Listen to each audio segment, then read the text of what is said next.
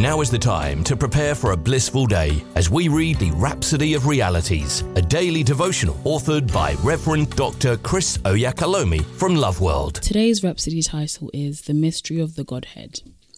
The opening scripture is taken from 1 Timothy 3 verse 16, and it reads, "And great and important and weighty, we confess, is the hidden truth, the mystic secret of godliness. He, God, was made visible in human flesh, justified and vindicated in the Holy Spirit, was seen by angels, preached among the nations, believed on in the world, and taken up in glory." Pastor says, there are those who, due to lack of proper understanding of the scriptures, are confused about the deity of Jesus. The scriptures are unambiguous about it. Even in the portion we just read in our theme verse, it leaves no doubt as to the fact that the one being referred to as God is Jesus. Some have asked, if Jesus is God, how can he set himself at his own right hand in the heavenly places, as stated in Ephesians 1 verse 19? First, you have to understand the extraordinary nature of God in which he's able to manifest himself in different ways. It's the mystery of his nature. The Bible tells us about the divine nature of the Godhead in three persons, the Father, the Son, and the Holy Spirit. One God, but manifests in three separate persons. We're never going to see three gods in heaven, or three thrones, with the Father sitting on one, the Son on another, and then the Holy Spirit on the third one. No. It's only Jesus, because in him dwells the fullness of the Godhead bodily. That's Colossians 2 verse 9.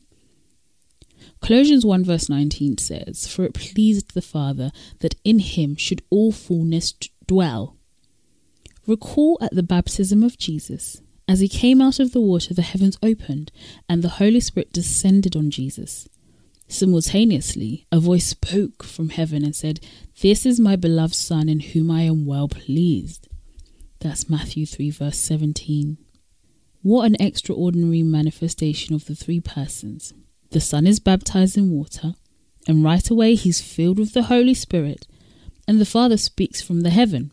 The first time the angels saw God Almighty in a body was when Jesus was born in Bethlehem.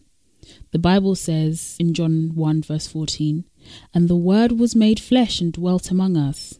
God became flesh and dwelt among us, and yet his presence and his voice would speak from heaven. Amazing. Praise God. Let's take this confession together. I worship the Lord Jesus, for in him dwells all the fullness of the divine perfection, powers and attributes of divinity. Lord, you're the complete embodiment of deity, the outward expression or image of the invisible God. You're the King eternal, gracious, loving, and kind. And I love you with all my heart. Blessed be your name forever. Amen. We hope you've been uplifted by the reading of the Rhapsody of Realities today. The Rhapsody of Realities is available in all the known languages of the world. If you require a copy, please contact Love World Northampton Church on 07341 617 037 or loveworldnorthampton.org. You are also welcome to worship with us at Love World Northampton Auditorium at 64 Harborough Road in Kingsthorpe, NN2 7SH. God bless you.